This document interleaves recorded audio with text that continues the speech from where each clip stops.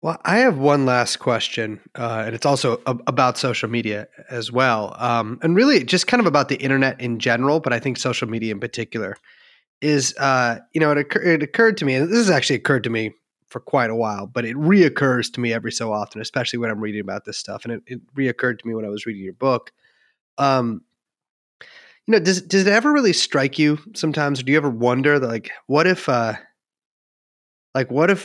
mankind was like not meant to communicate this way? Like, what if this like barrage of like information, oftentimes contextless information, or at least information that's like totally shorn from any from the real world. You're just getting it through like a screen or something, or this like weird mediated interaction with others.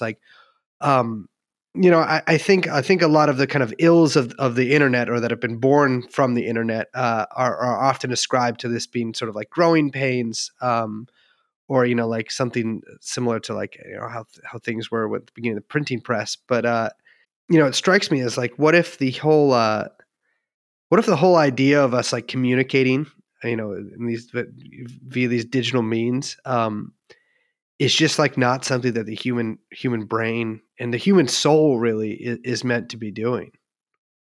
That's a fair question, Brace. And I don't mean to sound too optimistic about our ability to make a better internet. Maybe the internet shouldn't exist in the first place. I'm actually totally open to that possibility.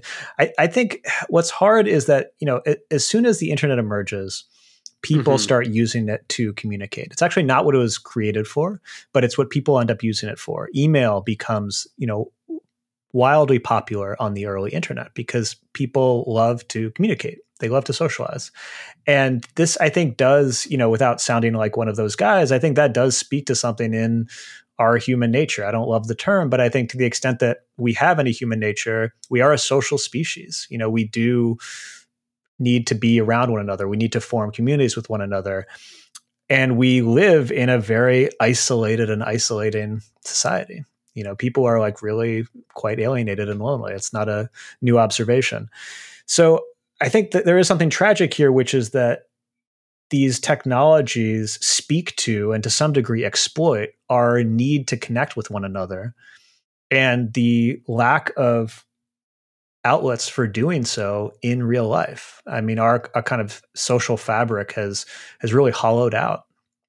People don't have unions. They don't have like civil organizations. They don't have like neighborhood organizations where they can connect in, some of them do. But, there has been this like real loss of people's like kind of rich civic life that I think social media in particular takes advantage of. It takes advantage of people's desire to connect and provides this substitute, which in many cases can be frankly toxic, can make people feel worse, can make people feel more isolated. In terms of what is to be done, I think, that's why I'm curious about the idea of developing a social media paradigm that actually brings people into space offline as well. One of the virtues of having a more place-based, community-based social media site is that these governance choices about how you're going to run your social media community could be actually face-to-face.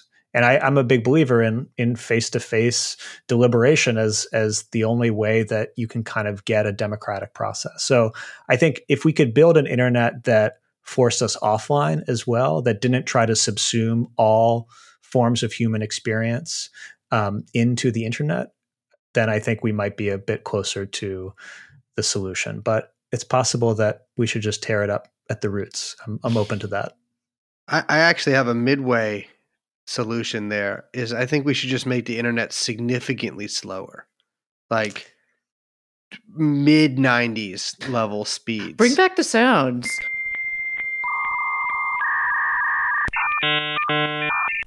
Bring back the wee woo wee woo. Then people are going to be like, all right, that's enough.